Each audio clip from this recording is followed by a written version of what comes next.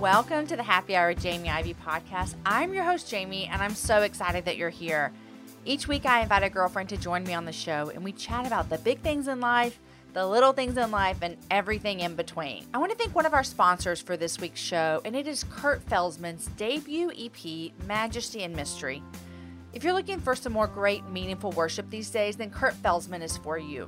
He's a Canadian-born worship leader who now lives in the U.S. with his family.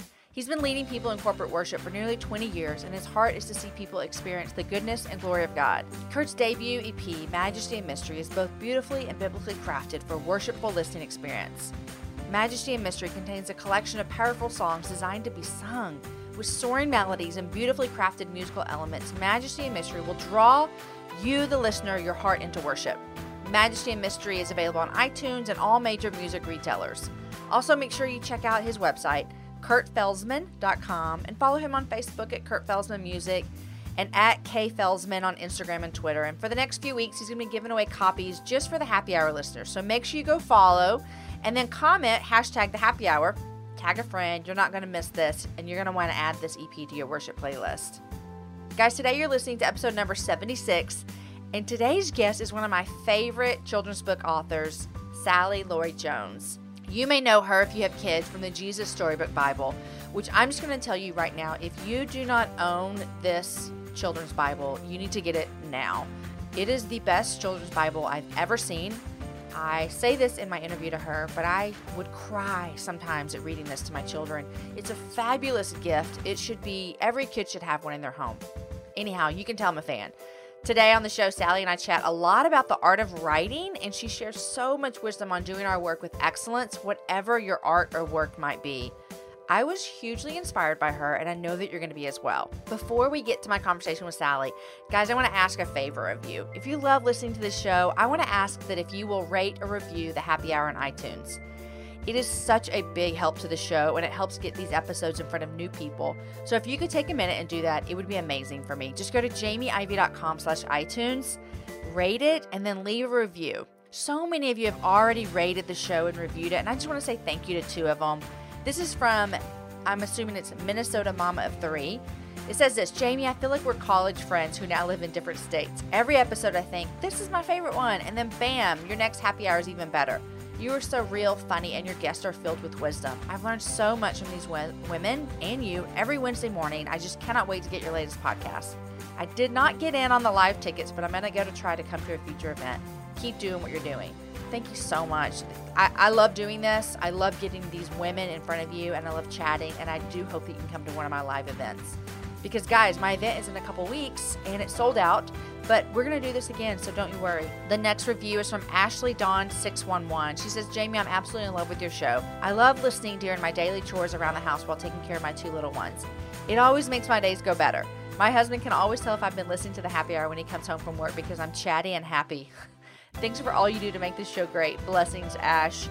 Ash, I am so glad that the Happy Hour makes you chatty and happy, and I'm sure your husband is as well. Guys, thanks for those reviews. I'd really appreciate it if you would do that. Okay, guys, here is my conversation with Sally. Hey, Sally, welcome to the Happy Hour. Thank you, Jamie. It's good to be here. I am so excited about having you on because I'm just going to get this out of the way real quick. I've learned so much about you since I have knew that you were coming on. Mm-hmm. And I am, oh dear, I am way more intrigued than I was even before. So this is going to be a lot of fun.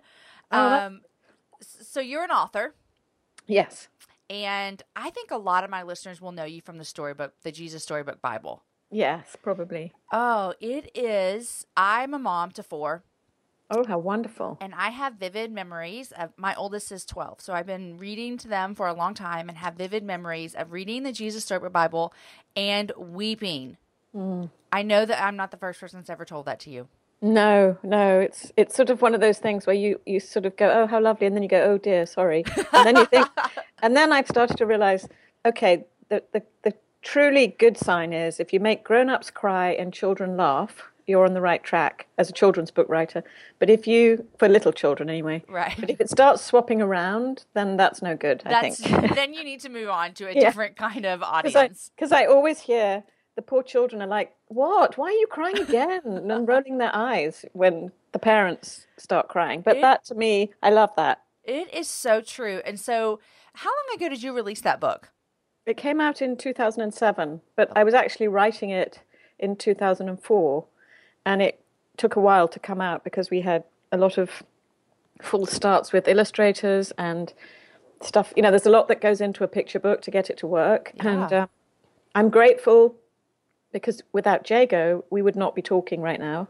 The illustrator, you know, unless the illustrator's right, your text doesn't stand a chance. So I'm very aware of his genius in the fact that he manages to exclude no one with his art. So a little child will love his art, so will an old person. That is so true. It's so beautiful. Did you go through several illustrators before you landed on him? Yes, we had a couple of full starts, and truthfully, I never really liked them, but I was at the beginning of my career as a writer, and so I didn't have a lot of clout. But fortunately, God worked it. You know, my mother says it's like this book was like Moses and the bulrushes. It was only because God protected it that it came out the way it did. And I love that because I have a great team at Zondervan. We all work wonderfully together, but we're all aware if God hadn't made it happen, it wouldn't have happened. Isn't that just too many things could have gone wrong? That, you know. Oh, that's so wonderful. And I think about that with so many things in life. Yeah. What made you think, I'm going to take these stories that we've read in the Bible for years, and I'm going to beautifully write them to where children love them and adults love them? Where did this idea come from? Well, I think sometimes mostly the idea is cleverer than you are.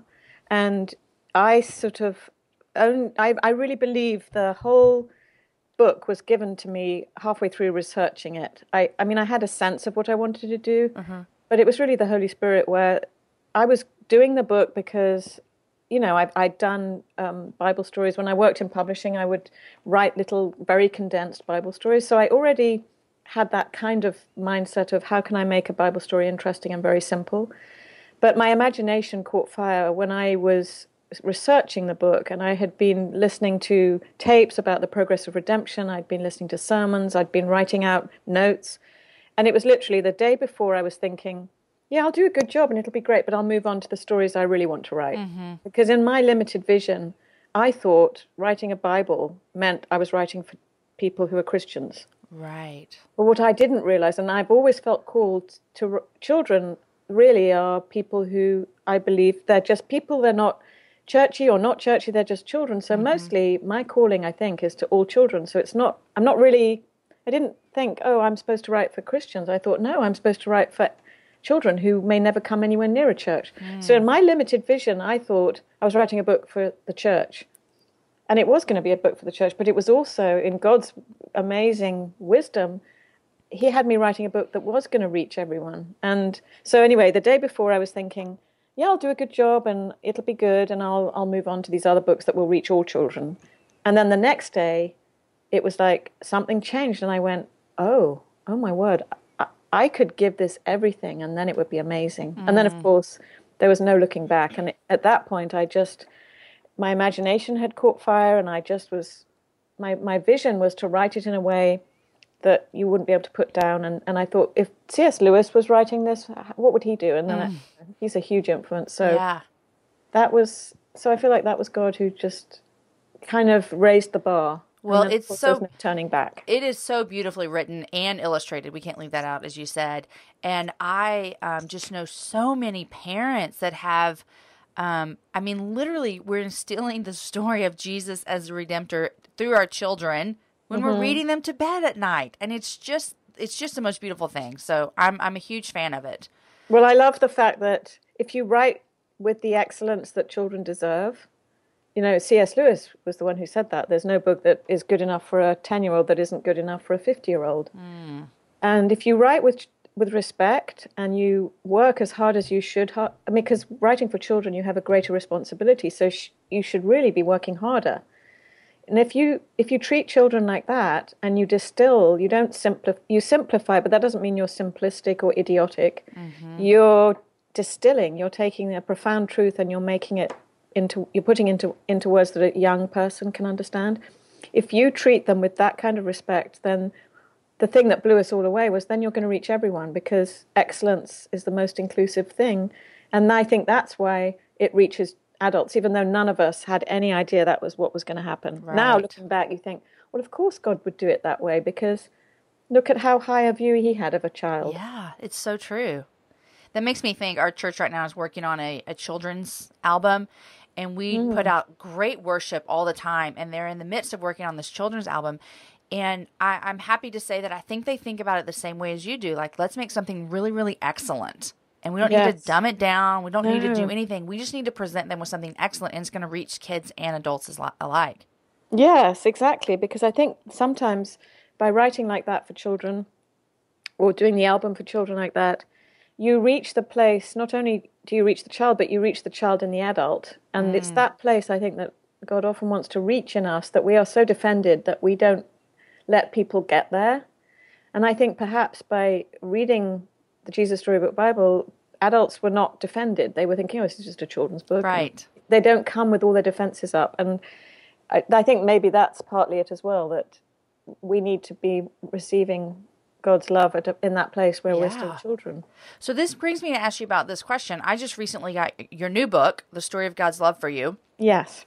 But is this just rebranded, re-looking to reach a new audience? Tell me about that. Yes. Well, again, because none of us were clever enough to have thought of this. It just, God did it all. Yeah. God did it.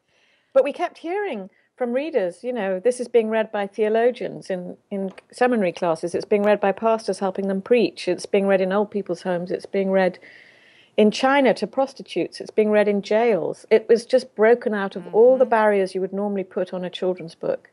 And then people London City Mission said, we would love to give this book out to people who may never want to read a book that has the word Bible on it, or even the name Jesus on it, because we want to share this story of God's love with everyone. And can you do it in an edition that might be cheaper and would be more accessible to an adult who might not feel comfortable reading a children's book? So we heard those, and we decided that if there was a way to take down every last barrier to hearing the good news, why wouldn't we make an edition that took away every barrier and called it what it is, which is the story of God's love for you? Because most people think they know what the Bible is about, and it's not good. It's all about how God hates us unless we're good. And laws, yeah. Yeah. And I thought, what about those people that you want to reach who you could never give the Jesus Storybook Bible to?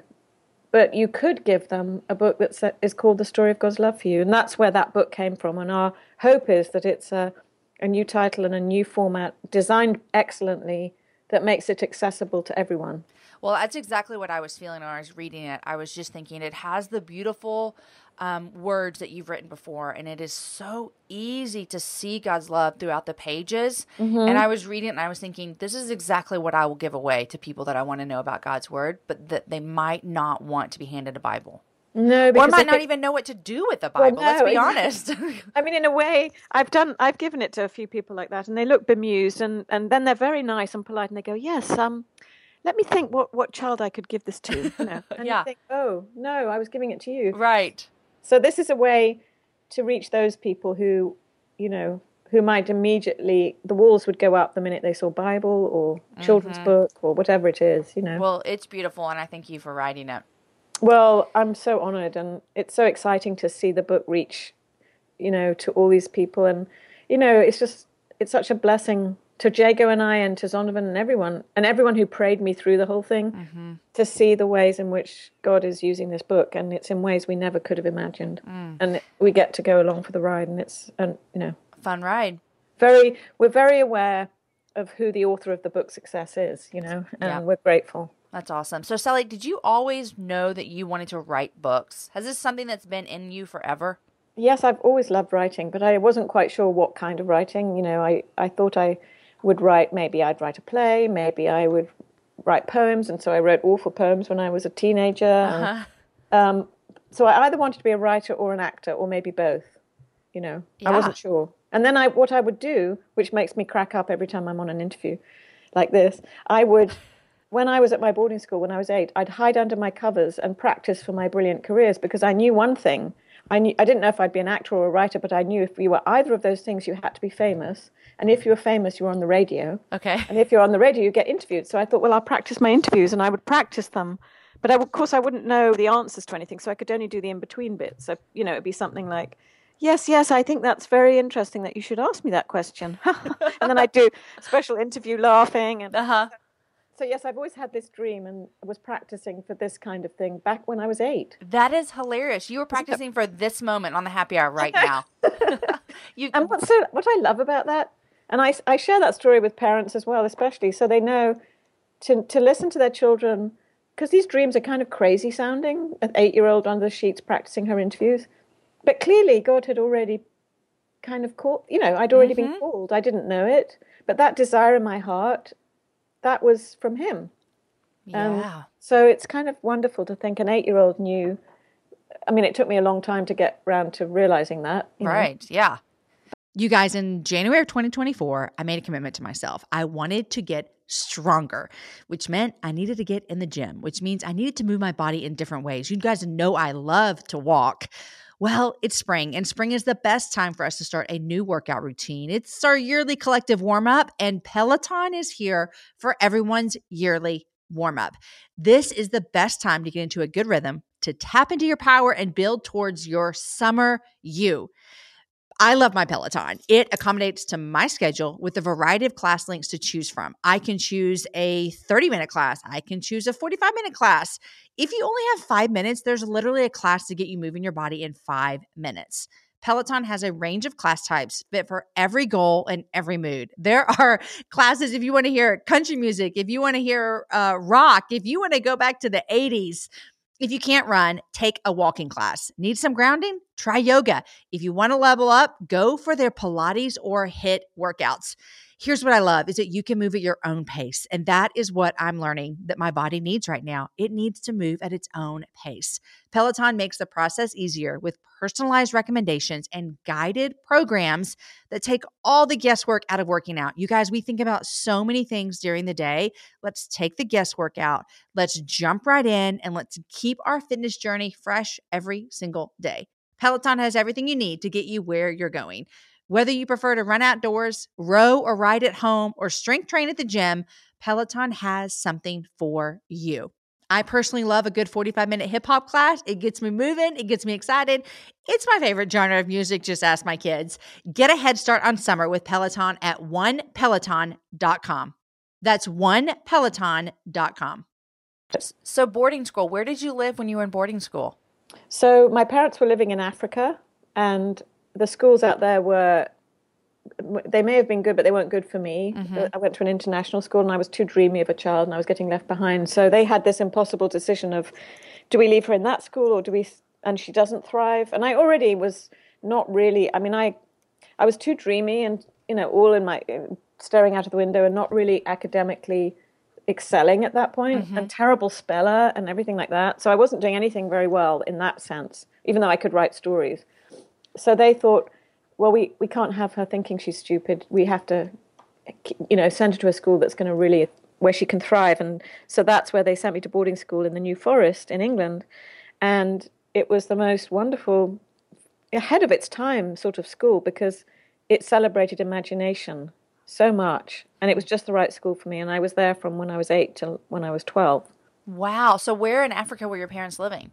So they were living at that time in Freetown, Sierra Leone. Okay. And what were they doing there? So my dad was working for Shell. Okay. And so I would go out in the holidays. And then where are your parents originally from? So my dad's Welsh. Okay. Named Lloyd Jones. And my mum is from London. And they live near London now. But I was born in Kampala, Uganda. I saw that. And they were working there? Yes, my dad was working there, and I was born in a missionary hospital, Mengo Missionary Hospital, and they weren't believers at that time, but I was a C-section, and the surgeon and the nurses prayed over me before they operated, and my parents sort of joked about it, like, well, how good are they if they have to pray before they do it? But it really spoke to them, because that is a story they still tell, and they're believers now. But I love the idea that doctors were praying over me before I was born. I mean, that's so beautiful, isn't it? It's so beautiful. It really is. And then how did your parents come to know the Lord? So they came to know the Lord through John Stott's ministry. And my dad was at a John Stott, I guess he was visiting the University of Nairobi, and he spoke at the University of Nairobi. And my dad wasn't meant to go, but the colleague at Shell who really influenced my father, he was a wonderful believer. And my dad, he took notice of him. And he at the last minute said, "Oh, I've got these tickets to this event at the university, but my friends have fallen through, and so I don't." And my dad said, "Well, I'll go with you." So he went, and it was at that event that he first heard the gospel, even though he'd grown up going to church, and that's where he became a Christian. Wow. And then my mum became a Christian 6 months later through John Stott's book, Basic Christianity. So praying the prayer in the back of the book. That is amazing. Isn't it? So we owe a lot to John Stott. Okay, so I'm going to be honest. When I hear about kids going to boarding school, I don't really understand what that felt like as an 8-year-old. Did you love it? Did you hate it? Yeah, it's a great question, because I used to think when I was in my 20s or something, well, that's the reason for all my problems. Whatever problem Right. I had, it was all my parents' fault. Well, of course, that's always what you do when you're in your 20s. Of course you do. Right? And then you grow up and then you grow up adult. and you're so grateful because you start to see God's hand in it. And it's, yes. And I look at it now and I think, yes, at the time, what was really hard for me as an 8-year-old was the transition. I hated saying goodbye. I'd just make myself ill. And I think it was worse for my mother. I hated that. I would dread it. But once I was at the school, children are like this. They're resilient, aren't they? Once I was at the school, I was fine. And then when I went to holidays, then that was fine. But I always had a transition period of like a few days where I wasn't quite sure what was happening. And I think, looking back, I just couldn't make sense of why was there was a deep sense of why was I being sent away. But the Lord's used all of that, I think someone said to me, you need to be transplanted from one culture to another culture in your childhood. That makes you a writer. Well, that happened to me. I don't know if this is true, but it's interesting. I was transplanted from Africa to England, back to Africa. Yeah. They say you have to have a deep wound in childhood. And I think for me, being sent away was a very deep wound, even though it was God's doing. And it was redemptive, and absolutely I wouldn't change it. It still was there. It was there. And I think all of that has gone into what makes me be able to do what God's called me to do. So it's his equipping and his hand. And I look now on that school as an incredible gift, because my childhood is so vivid to me, and that school especially. So it's, I think what's lovely now is I've grown up out of my, everything's your fault parents, to thanking them for sending me to that school. And when I thanked my mother, it was very poignant, because I saw how much guilt she must be carrying. And yet she doesn't need to carry any guilt. She had an impossible situation. Right. And I think what she did and her sacrifice, that's something I think the Lord looks very favorably on. And I'm sure that, like you said, that was not just a flippant decision that your parents made. No, it cost them, a lot in terms of, my mother's grief. And even the fact that they live in England and I live in America, I think of them as very generous people. That's because amazing. I left England when I was in my 20s, and they could easily have raised an eyebrow and I wouldn't have come. I didn't know I was coming for as long as I've come. Yeah, did you know you were coming forever? No, I thought I was coming for a year. What did you come for? So I saw a job. I was working in publishing because I wasn't thinking I was good enough to write. So I was working in children's books in London, and I saw a job advertised in the bookseller in London, and it said senior editor, Joshua Morris Publishing in Connecticut. And I thought, oh, that sounds so old-fashioned and lovely. And I don't know, I've never been to America, but my parents love America. They've been lots of times. Maybe I should just try it. And I also thought, okay, if I don't go, this is how the story goes. I'll say to my grandchildren one day, once upon a time, I almost went to America, the end. And I thought, well, you can't do that. You have to at least try. And if it's no good, you can come back. So I gave myself a year. I didn't take anything too seriously for a year. Like if I felt unhappy, I just thought, okay, well, it's a year. Yeah. A year before I'm allowed to leave. But of course, by the time a year had gone by, I'd made all these wonderful friends. I was having a blast. I loved it. So I kept staying. And then you've never gone back, to live? No. I never know what's going to happen next. But for now, New York is my home. And I get back to England 3 times a year. And I have, it's hard, but then I think, well, the point of what we're up to right now is not coziness and comfort and safety. It's about we only have a limited time to do what God's given us to do, and we have eternity to not miss out on anything. But we only have, someone described it as we only have now before the Red Sea parts. Now is the time we can really honor him before. But once we're in heaven and everything, we won't be able to do that the same way because we're by faith, not sight right now. Mm-hmm. So you're here doing it now. Yeah, I feel like a friend of ours, a family friend, prayed for me and said, we pray for Sally and her assignment in New York. And that helps me a lot because I think, okay, if I was employed by the New York Times, I wouldn't question. I would say, okay, this is my job. I've been assigned here. This is my job. Yeah. And that's sort of where I end up. I think, Lord, this is where you have me right now. I love it. And you show me. It's up to you, but I'm available. It's your assignment for right now. Yes, I like that. Takes the pressure off, doesn't it? It does. So you've been writing for a long time. Do you ever still write something, put it out there, show it to, those first couple people that see it? Is that still a scary moment for you? Oh, absolutely. And, people who think that, I always say this to people who want to write and who are writing and haven't been published yet, they think it's going to get easier, and it just isn't. In some ways, it gets harder. And you're only as good as your latest book, and every manuscript you write, you feel like one minute you think it's great, the next minute you think it's rubbish. And when you send it into the editor, you're always terrified they're going to say, well, how interesting. I thought you were good at it. Yes. Yeah. And you get that, we get rejected. I get rejected. But what you want is an editor everyone needs an editor. And I'm grateful for my editors who reject my manuscripts because they want the best. They want you to bring out what they know you can do. Exactly. And if they don't reject it, then they come back and they say, and it's rare that they completely reject it. Mm-hmm. They usually come back with lots of comments. And if you can't think of a way to fix it, then that's sort of rejected. Yeah. But most of the time they take the time to say, well, this works and that works, but I wonder this and that. And then you end up doing your best work because it's a partnership. And I'm sure that even though you know this, it's still scary, and you still take it and go, okay, it's okay. They're not being mean. That's how I feel sometimes when yes, I know, because I usually know now I'm going to have a tantrum. When I get the feedback, I'm going to have a complete meltdown and say, see, she hates me. That editor completely doesn't like me at all. He really can't stand me. I'm no good. And I know that's going to last. I'm going to hate every comment. I'll be like, I really hate them. They just don't know what they're talking about. And then after about 3 days, I calm down. And after a week, then I can go back and look at it and actually go, oh, they don't hate it. Right. Because you've got this crazy expectation that unless they come back to you on your first draft saying, do you know what? This is the best book I've ever read. Let's publish it without any changes. You think if you don't get that it's all hopeless. That it's off. Yeah. That's insane. But anyone who's a writer knows that's what you are. You're slightly insane. Slightly insane. Oh. So I have a question for you. I think that there's people listening that they love writing. They love telling stories. Do you have any just personal advice that you would give them? Oh, sure. In fact, I'm actually working on a blog right now. My sort of top 10 tips for people. Because I get asked this a lot, but yeah, one of them I would say is write the best book that you can write.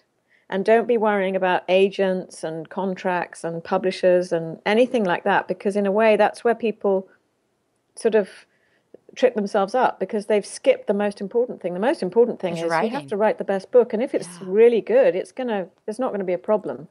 But if you don't write the best book, then no matter how good your agent or all your research will come to nothing. So I think people... it's that same thing as Madeleine L'Engle said she would write a poem and then leave it in a drawer to cool off. And I do that with picture books. I write quite a lot of picture books, and they're like poems, and they may be only 500 words or 800 words, and I'll write a draft, and if I look at it that day, I'll think, this is really amazing. I'm going to send it straight in. But I've learned that's the worst possible thing, because if you leave it overnight and you come back to it in the morning, or even if you print it off your computer versus reading it on your computer, you'll suddenly think, this is awful. What was I thinking? So you kind of have to, what I do with picture books, they may take me a whole year of leaving them, coming back to them, leaving them. And I try and get enough space between my writing so that I can almost come at my own text like an editor. Oh, The yeah. distance of like a month will give See you it with fresh eyes. Yeah. And the other thing is, don't be sending it to your favorite people who are your best friends or your grandmother. Because they're going to tell you, this is the best thing you've ever Yeah. done. I hate to say it, you can't even really, I hate to say this, but I think it's true. If you're going to test it on children, you can't test it on your own children. They Yeah. love you and they love your voice, and they're going to love anything. They love being with you. Now, that, of course, that's not always true, and you hear the exceptions. But I'd say the best children to test it on are children that are not your children, who don't know you, because then you're really testing the story. Yeah. Do you run your stuff through kids?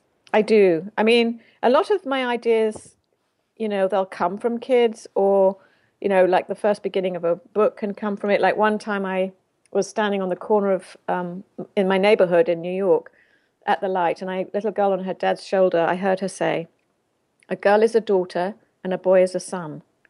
And my ears perked up and I thought, oh, that's the beginning of a book. Wow. And sure enough, it became my picture book, The House That's Your Home, that's all about belonging and having a place and a name and a home and a family.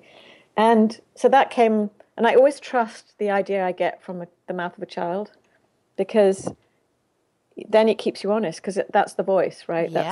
That's who's saying it. Yeah, that's your audience. But other times, like I've written a book, I've been working on some manuscripts in the last couple of weeks that are very funny.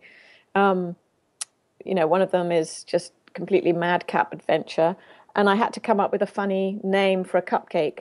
And my sister's a teacher in England. She teaches 7-year-old boys. So I sent her the manuscript and I say, please try this out on your boys and tell me how it works. And can they come up with better names? And what, so I'll do stuff like that. Oh, I'll go into schools and try it out.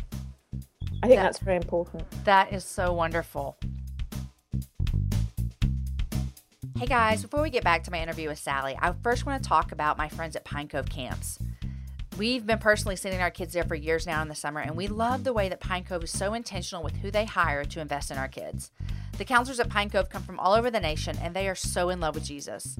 Campers love the fun activities at camp, like giant water slides and ropes courses and horseback riding, but they also get a great opportunity to grow in Christ. There's always something about getting away that really lets God impact our hearts. As a mom, I love getting to send my kids somewhere seriously safe and seriously fun. You can find out more information about Pine Cove on their website at pinecove.com. And now back to my conversation with Sally. So you're working on that. Anything that you are working on that is coming out soon that you could tell us about? Oh, I'd love to tell you about. Oh, I can't wait. It's very dangerous, isn't it? Yes. So from the sublime to the ridiculous, my next book out is called Skip to the Loo, My Darling, a potty book. A potty book. So it's for potty trainees everywhere, to make potty training not such a drudge but a party. And it's really fun, and it's all in rhyme, and it's illustrated, best thing of all, it's illustrated by Anita Jaram, who illustrated Guess How Much I Love You. Mm-hmm. And it's the most adorable bunny. So the idea of it is just to include the child in a very sweet, because I thought, why is that? I didn't understand that song, Skip to the Loo. What does it mean? And then I thought, no, I think the original was Skip to the Loo, Loo. And it's a potty book. And so it starts off with, Bunny wants his potty. What will Bunny do? Only one thing for it. Skip to the loo. Come on, everybody. Look who else is skipping too. And then it goes off and there's a whole cast of characters skipping to the loo. Okay, so I have a question. And I just may be the only one wondering this. Loo, what does that mean? Loo. So it means toilet. That's what I thought. I'm on a mission to convert all the people in America to know that that's what that means. But funnily enough, no one really doesn't know. Everyone kind of knows. It's like you think it, and then you go, but wait, is it? Yes. Yes. See, I'm going to educate everyone. So that one comes out in a month's time, and I'm excited for that.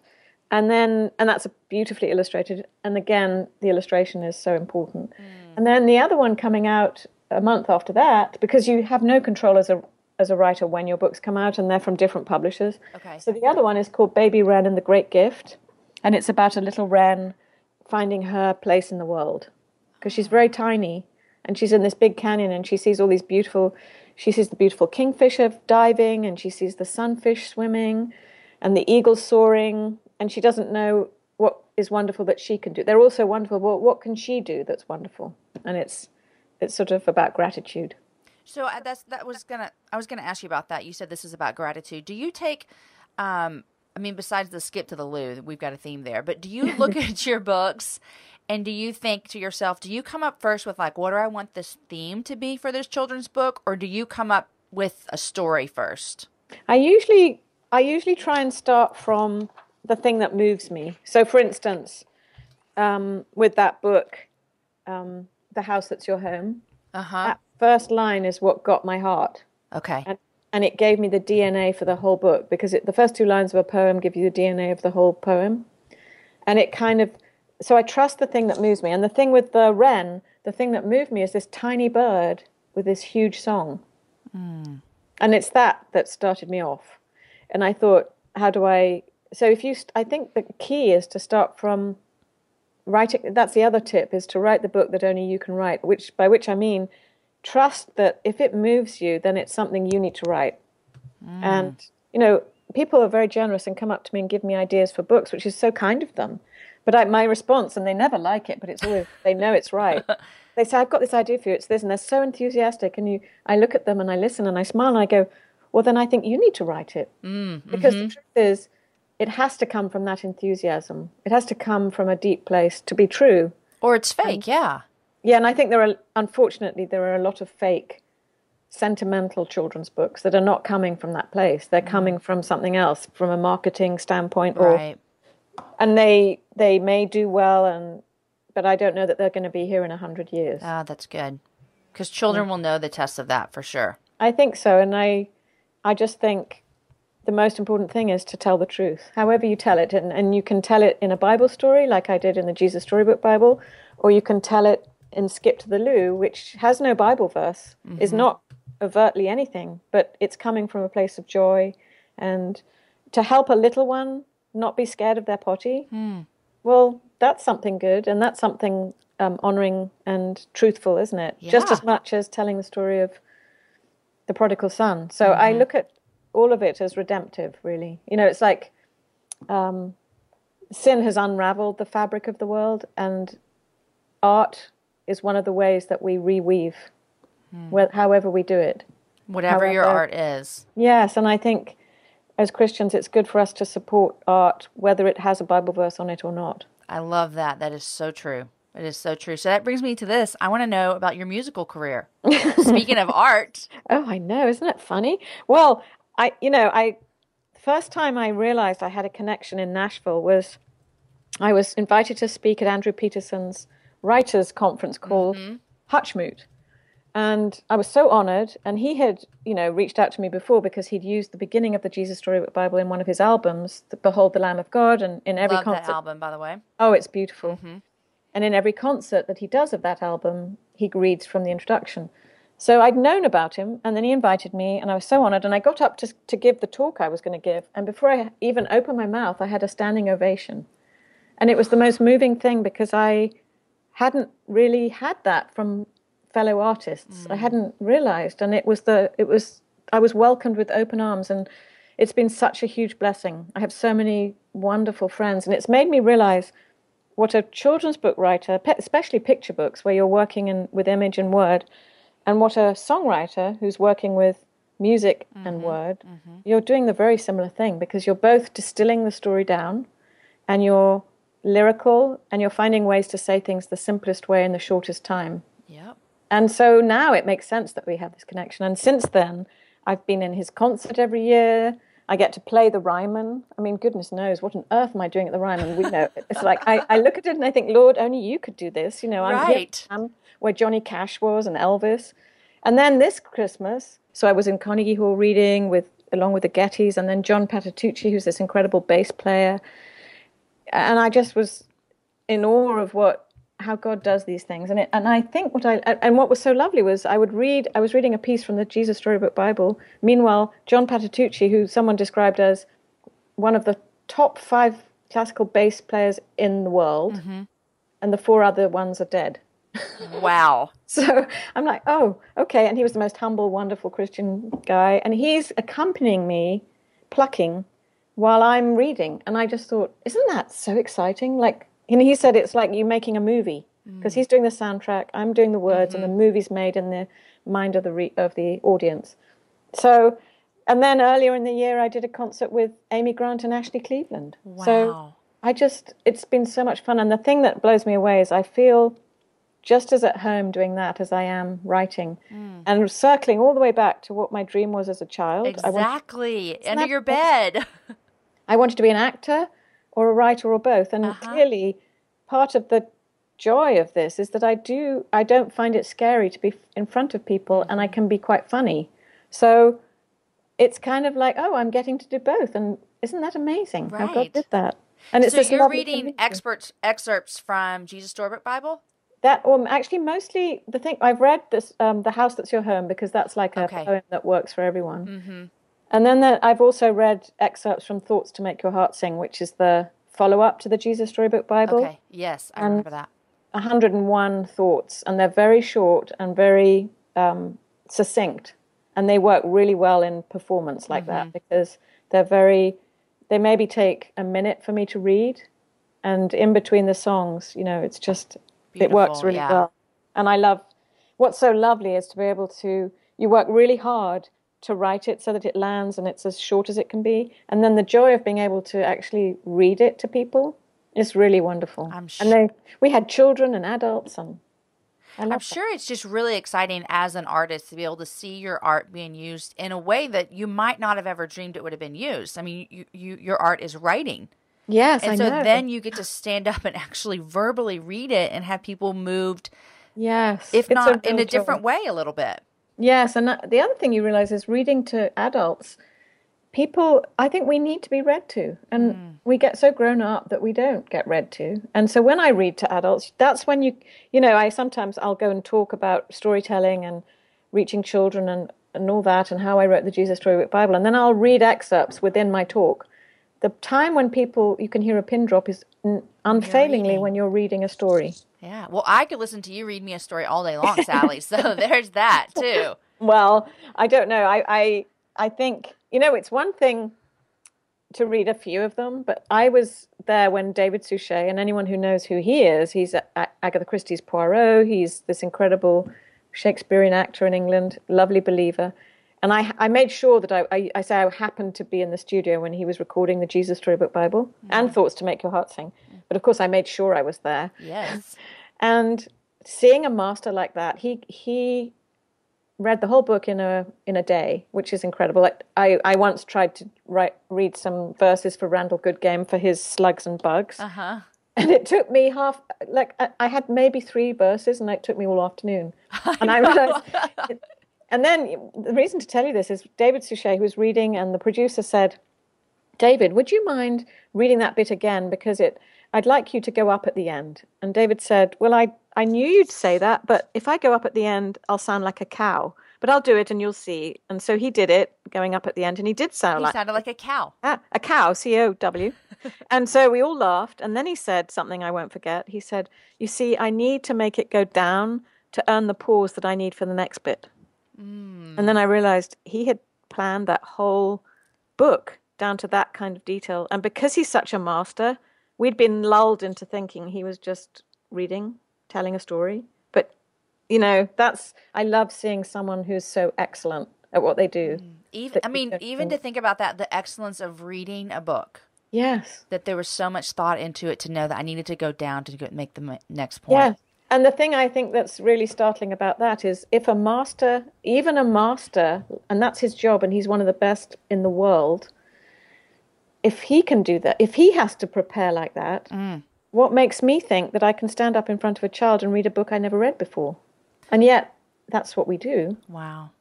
Now, that's not true in the home, and but sometimes I think it really makes you stand back and think, yeah, we have to really check that we're really treating children the way we would treat adults. And that goes into, I love that you're talking about that, because when you talk about putting excellence with children, it makes me think of anyone in the world that does anything with kids, whether that's be they're a nurse at a pediatric office, or they're, a dentist, or they're a Sunday school teacher, or a teacher, or a parent. All of it is just like, are we coming to our kids with excellence, or are we coming to them with just whatever's left over because we think they're kids? I know. And of course, the most important thing is no condemnation and, excellence, not perfection, because I get all tripped up by that sometimes. Yeah. And it's not about doing it perfectly. I don't think there is such a thing for any of us because we're not perfect, but we can be excellent. So like the temptation for me is at the end of a book when I'm signing off and it's going to be printed, I can go through it and feel completely obsessed with, oh, but it's not perfect. And a friend of mine said, but is it excellent? And if you can say it's excellent, then you send it off. That's good. Read me. And I share that because I'm sure there are lots of mothers out there who beat themselves up because they weren't the sort of perfect mother that they think they should be. But to me, if you were, it wouldn't help your children because they'd never learn about how you say sorry, how you're broken, that's where how much we need Jesus. Exactly. We're not the rescuer, and we're all part of the fall, and we're all going to mess up. But thank goodness it's not all up to us, Thank goodness, indeed. Yes. Okay, Sally, I always like to ask my guests 2 questions. Number 1 is, what are you reading? And number 2, what are 3 things you're loving these days? And so you pick where you want to start. Oh, well, what I'm reading is Olive Ketteridge, which won the Pulitzer, and I just came across it this weekend. And it's just beautifully written. I can see why it won the Pulitzer. It's about this woman, Olive Ketteridge, and her place in different people's lives. So it's sort of like a book of short stories, but she's the running thread in all of them. But it's just brilliantly written, very lean and powerful. That's awesome. I'm going to assume that you're a vivid reader. Am I right? I go in and out. I always love reading nonfiction.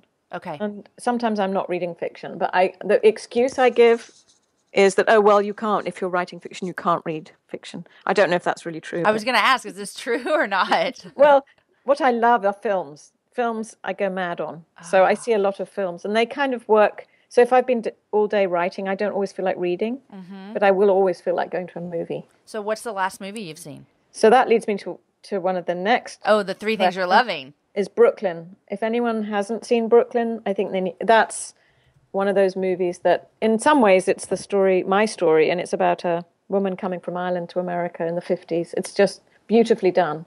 So that one, I loving that. The other thing I'm loving, which is crazy, but I'm mad on it, is avocado toast. But I'm sure I'm way behind the curve. Okay, tell me, just toast with avocado? But you have to have lemon, and you have to have cumin, and you have to have chili peppers and pepper. And it's delicious. And I've been having those in cafes, and I'm making it myself now. That sounds amazing, and it doesn't help that it's like lunchtime for me. I know. So, right? And then this is just because I'm in it, doing it, and I don't want to sound sort of holier than thou or super Christian woman, because I've never done this before, but a group of my friends and me are doing the 90-day Bible. Oh. And because we're doing it as a group, you're kind of accountable. So you can't, and you know that, and it's 12, you read 12 pages a day and you get through the Bible in 3 months. And this is your first time to do this? Yes. So how long are you into it? We're like on day 25. Okay. So we're in Kings. And it's amazing. Does it go chronological or just straight old to new? And that's what I'm loving, is learning, just reading it. And of course, you can get bogged down in Leviticus and all these instructions and genealogies and stuff. But the incredible thing about it is, over and over again, is the emphasis. It's just not our doing, it's God. It's always God. Rescuing, forgiving, guiding, leading, giving them everything, and they keep forgetting. And so it's been really wonderful. And it was a friend who inspired me to do it, because she said, doing it will change how every morning you're sort of soaking yourself in scripture. So it's been really good. So I recommend those 3 things: avocado, Brooklyn, and 90-day Bible. Those are like some of my best 3 things mentioned by someone, because they just scan the whole spectrum of life. Yes, they've everything: food, movies, and church. Yeah, exactly. Those are some of my favorite things. So that's a really good thing as well. They're great questions. They're really great questions. And the other thing to say is, you're only as good as your interviewer, and you're a very good one, because sometimes you get interviewed by people who ask you the same question in different words, and you're too polite to say, well, you just asked me that. So you end up looking like a fool because you keep saying the same thing over and over again. Yes. It's awful. So you're a very good one. You don't make me feel like that at all. Well, thank you so much. It's been a huge honor to talk with you, because I'm a fan of your work. So I'm a fan of your art. Thank you for what you do. Well, thank you. And I will tell you, on a personal level, you don't even know this, but you have greatly encouraged me today, because I am actually flying out today to sign with an agent to write my first book. And so How exciting. Yeah, it's very I have all the feelings. Like, one minute I'm excited, the next minute I want to cry and throw up and just, Oh, that's so thrilling. And especially that you have to fly out to sign it. That's extremely exciting. Well, it is exciting. I could have signed it here, but she's already bringing me out. Whatever. Long story. It's just I've been having something in me to write for a while, and I think it's going to come out. So. Oh, that's very thrilling. And so you can't really say too much about it because it hasn't been. That's the other thing. You don't want to talk about too much before you write it. Yeah, I haven't. Yeah, exactly. I haven't. It's just a lot about my story and about God rescuing me. It's the theme of our conversation today. Oh, well, I can't wait to read it. Well, thank you so much. I'll make sure that you can. Congratulations. Because it's like taking the risk, but really, the greater risk is not to take the risk. That's kind of where I'm feeling. And I feel that tension of like. The comfortable thing is to just always have this dream and not do it because it's hard. But the harder thing is to step out and do it. Well, the harder thing might even be the opposite. It might be to get to the end of your life and never have tried. Like I would get to the end of my life and say to my grandkids, I almost wrote a book and then I didn't. Yes, I think it's the same thing. And that's where I come down to, is I think, when I first started writing in 2000 full time, it was the same thing. I was like, well, if I don't find out now if I can do it or not, when am I ever going to do it? I better just do it. Yeah. You get so sick of not trying. So I'm excited for you. Well, thank you. And so you have been an encouragement to me as well. And you didn't even know it. Oh, well, I'm so glad. Well, I think that's the whole point, isn't it? We're all meant to encourage each other because we've all been helped by other people. So true, so true. Sally, thank you for your work. Thank you for loving Jesus like you do. And thank you for sharing your art with us. Well, I'm really grateful for friends like you who support and encourage and cheer on. It's wonderful. Guys, did you not love Sally? I loved hearing how much she values excellency in crafting her art. And I must admit, I was a tad bit nervous to chat with her because I just love her work. But sure enough, she's just this normal person, just like you and I, with a fabulous accent. And I think I could have listened to her tell stories for hours. And then she went off and complimented the heck out of me. And so I just was like on cloud nine for a couple hours. Anyhow, I'm going to put all of her books over at where I put all the books that are on the happy hour. It's at jamieivy.com/happyhourbooks. So if you're interested in some of her new books that are coming out, the Jesus Storybook Bible, they're all going to be there for you to get. And they make great gifts. So check those out for sure. Before we go, I want to tell you about another sponsor for this week's episode, which is Prep Dish. We've been talking about Prep Dish for a while because we are loving what they do. Prep Dish is a healthy, subscription-based meal planning service. How many of us need someone to plan our meals for us? And Prep Dish makes them healthy. So every week you're going to receive an email that contains a grocery list plus instructions for preparing your meals ahead of time. So they do all the work for you guys. So then you're going to take 2 to 3 hours to prep your meals whenever you want. Sunday afternoon, Tuesday morning, Friday night, I don't know, whatever that works for you. And then you have meals ready for the rest of the week. Can we say thank you for this convenience? Prep Dish is your answer to what's for dinner that happens to all of us around like 4:30 in the afternoon. Right now, Allison, the chef at Prep Dish, is offering you happy hour listeners a special rate of $4 for the first month. That means you can try out Prep Dish and you're going to love it, I guarantee it. And you get it for $4 for the first month, and then it's $1 for a weekly meal plan that month. Isn't that amazing? Visit prepdish.com/happyhour and use the code happyhour if you need it, and start today with your healthy meal planning. Guys, remember, everything we chatted about is going to be up on my website, jamieivy.com, and I'd love to hear from you. I love hearing from you about what you love about the show. You can tell me what you don't like, but I really like hearing what you do like. On Twitter, I'm at Jamie_Ivy. On Instagram, I'm just at Jamie Ivy. Facebook, I'm over there. Share something you love. Today's show was edited by Knox McCoy, and the music is from Jason Poe. Next week's guest is kind of a surprise right now. Not to me. I just haven't decided who's going to come up next week. But you'll know when you hear it, so there's that.